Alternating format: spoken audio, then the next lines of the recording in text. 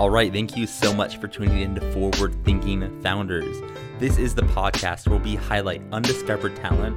We're scanning Y Combinator, Pioneer, Product Hunt, Twitter, Indie Hackers, all these different networks to find really interesting founders and interesting projects and startups, and we feature them on the podcast before you've probably heard of any of them. And what's great about this is you get to follow along on their journey as they become more and more successful and say, I knew them when. So thank you so much for tuning in to Forward Thinking Founders, and let's get into our next founder you haven't heard of, but you will.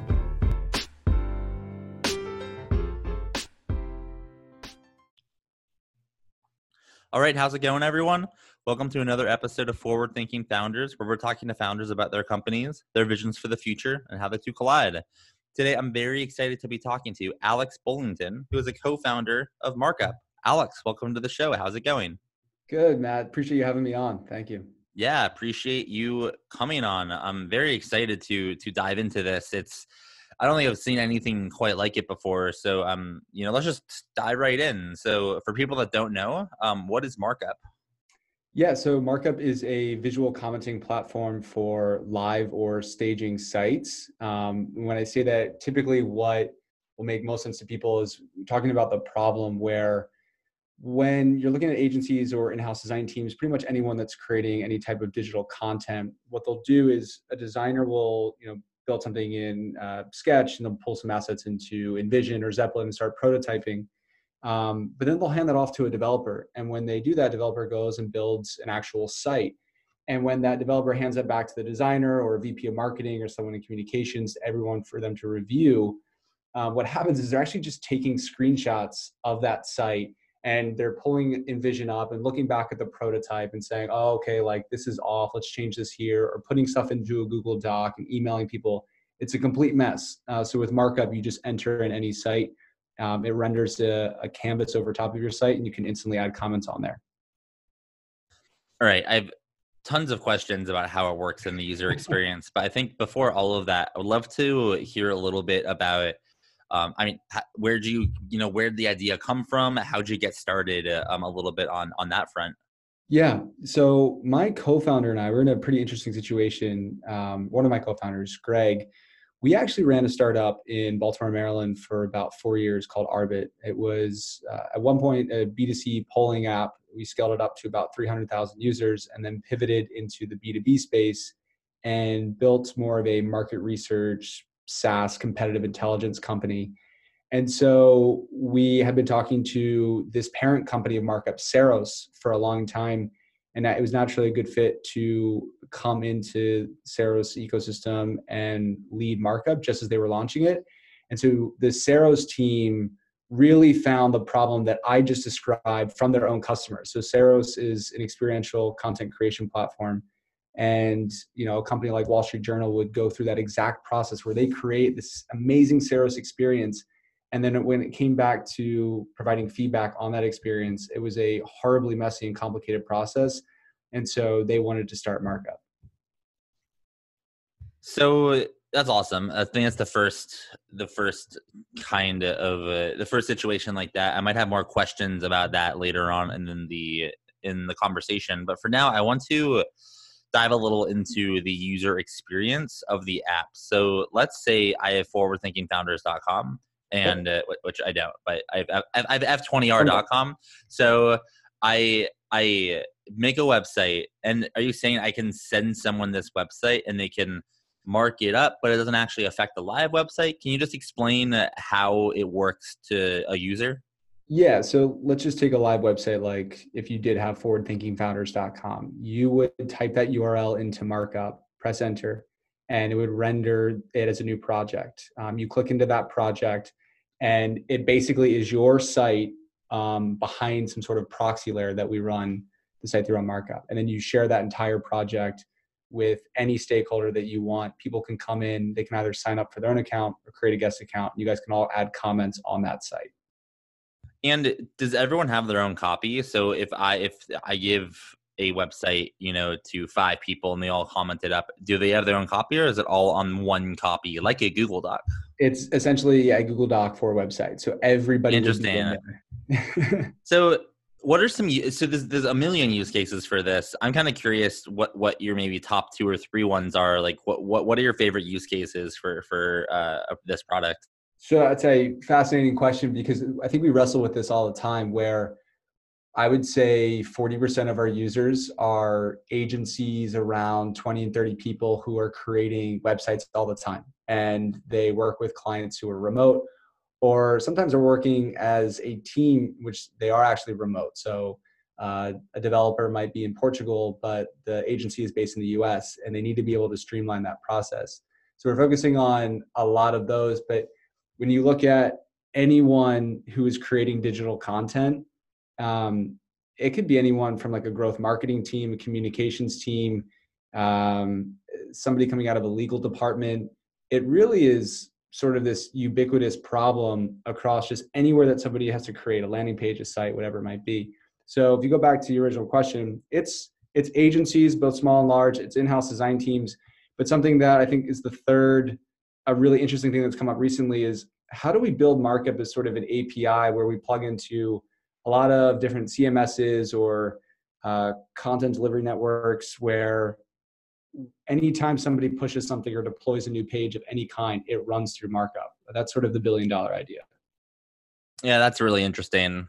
That kind of reminds me of something pretty unrelated, but I think it makes me think of it of I used to be in SEO, and the world of backlinks that break, was one of the banes of my existence. And I wonder if you could have something that is just always on a site, and when one backlink breaks or something's not valid, you automatically no. But even above that, even if anything changes on a site, I don't know, it's almost like a single source of, I don't know. Can you actually dive deeper into that idea, like that $1 billion vision or idea? Because that's interesting, and I don't exactly know how to think about it yet or describe it yet. Do you mind diving a little deeper into that? Totally. So let's take an example for this. Look at markup. It's 3 tiers. You have a very sound core product that is free to use, and then you have a team tier where you might have a team at Nike that just wants 5 accounts and they can all go through different projects and organize that. And that's, $15 per month per user. But I think it's this enterprise play where when we look at $1 billion idea, it's how does any time that a piece of content that needs to be reviewed across an organization get pushed through markup, so that you're not just looking at it as okay, we're going to sell markup into the marketing department. We're actually going to have markup be a tool that sits on whether any type of CMS that a company is using to produce content, or it sits in HubSpot anytime a company wants to push out a landing page. It sits in pretty much any aspect of the company where content is digitally being produced and needs to be sent around for feedback. So we see it as more of just an enterprise collaboration tool versus just hey, I'm a designer at an agency and I need to get feedback on something before I push this out and then I'm done. When I look at your website, it kind of looks like you've extrapolated a Google Doc function, but for pretty much any website. Is that do you kind of see yourself going beyond websites, or I don't know, you have this technology which is a lot of collaboration? What else could people do with it in the future, you think, outside of what's already been mentioned or what you're currently doing? Yeah, there's 2 things. One, the most immediate fix was coming is images. So the ability to upload an image into markup, which sort of blends into InVision space a little bit.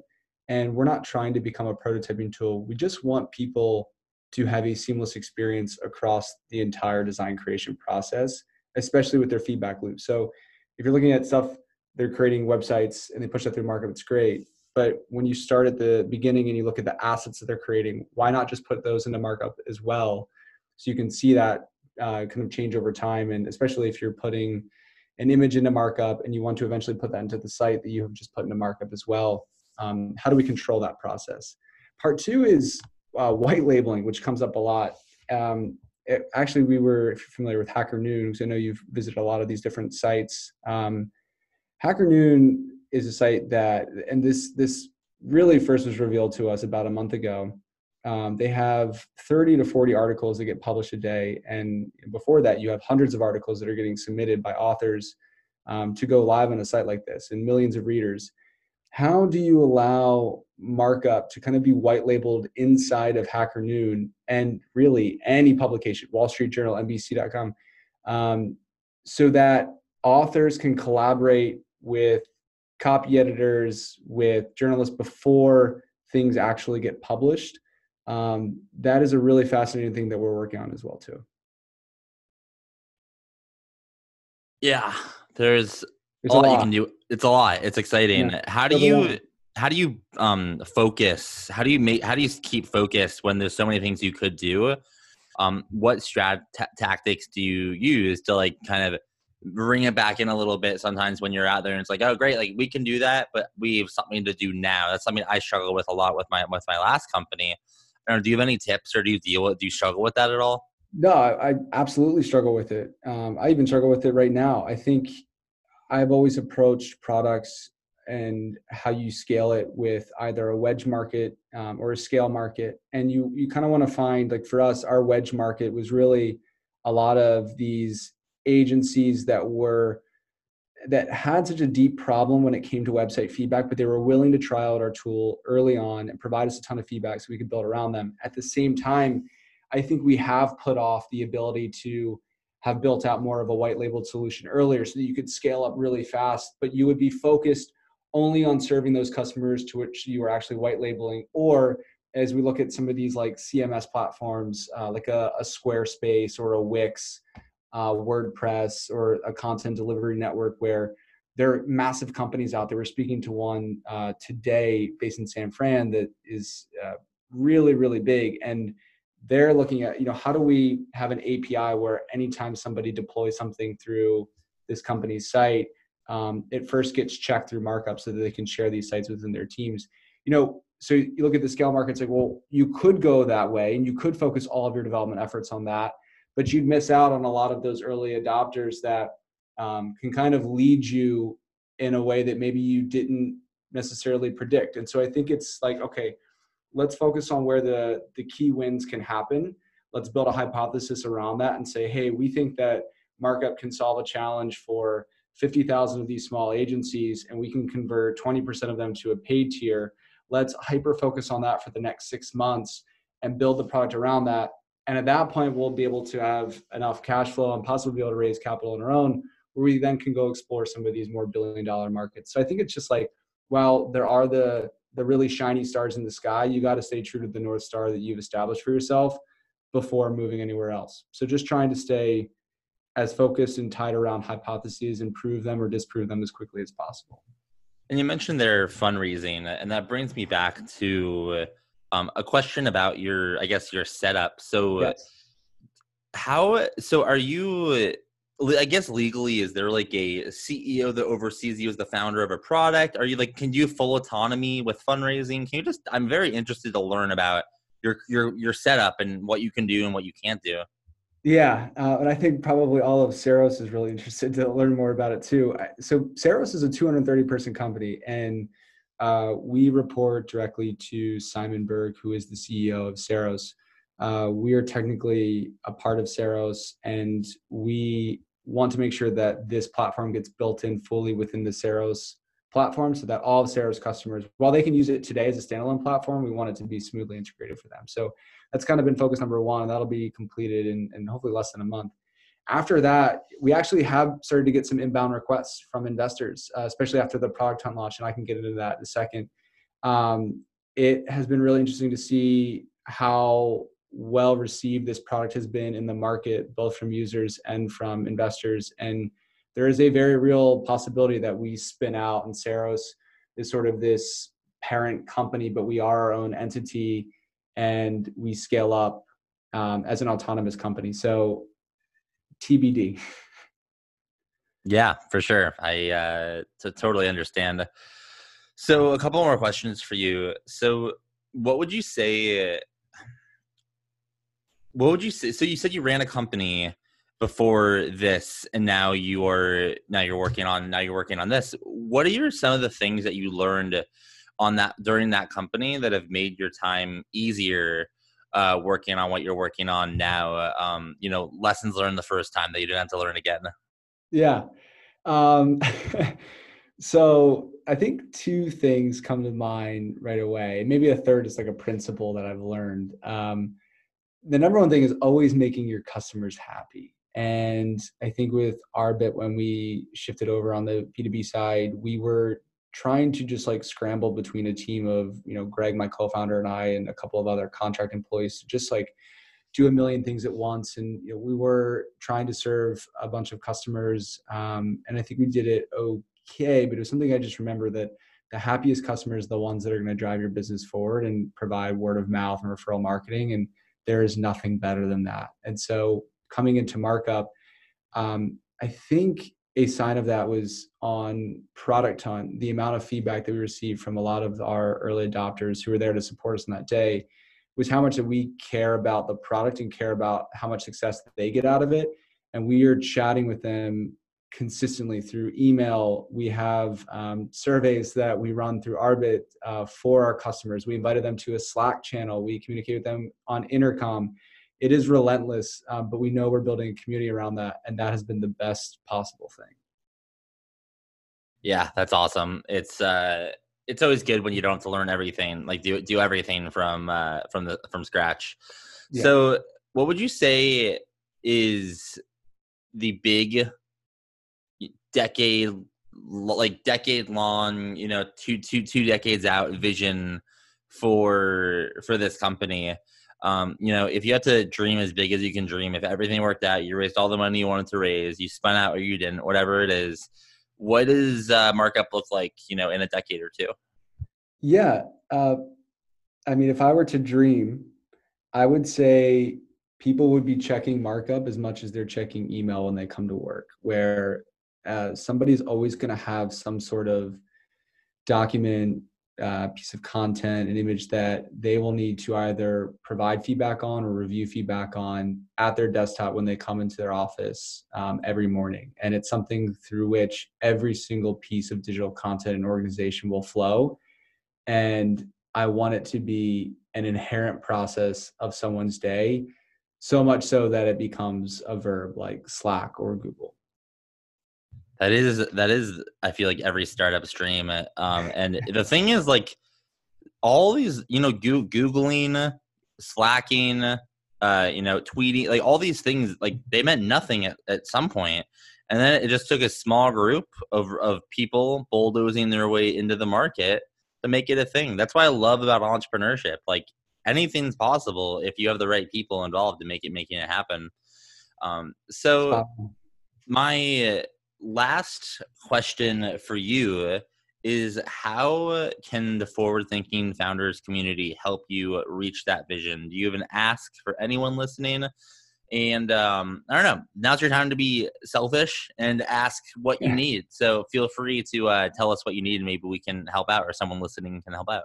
I really appreciate it. I would say, again, we are people that genuinely believe in feedback. So whether it's somebody here that is working on a site and wants to go to www.markup.io and check out the product, it's completely free to use, or they have a friend that builds a lot of sites, or is a designer, or works in communications or marketing, wherever they're typically working on a lot of this type of content, to pass it along to them as well. Again, completely free to use, www.markup.io. Enter in a site, begin collaborating with your team instantly. We'd love for you to check it out, provide feedback for us. All right. Well, Alex, thanks for coming on. Definitely a fan of what you're working on, and I wish you all the best in growing it to make all those dreams happen. So thanks again for coming on. Thank you very much, Matt. I appreciate you having me. Have a good night. You too. Okay. Thank you, everyone, for tuning into that episode. I hope you really enjoyed it. And luckily, there's another one coming up real soon. But before then, I have a couple things to tell you. First, if you're listening to this and you think you're working on something cool, or you think you're smart, hit me up on Twitter. I am at Matt_Sherman, and that is Matt with 1 T. So hit me up, shoot me a DM, and I'm happy to check out what you're working on, and maybe we can get you on the pod. But at the very least, I'm happy to give you feedback on your product or project or startup.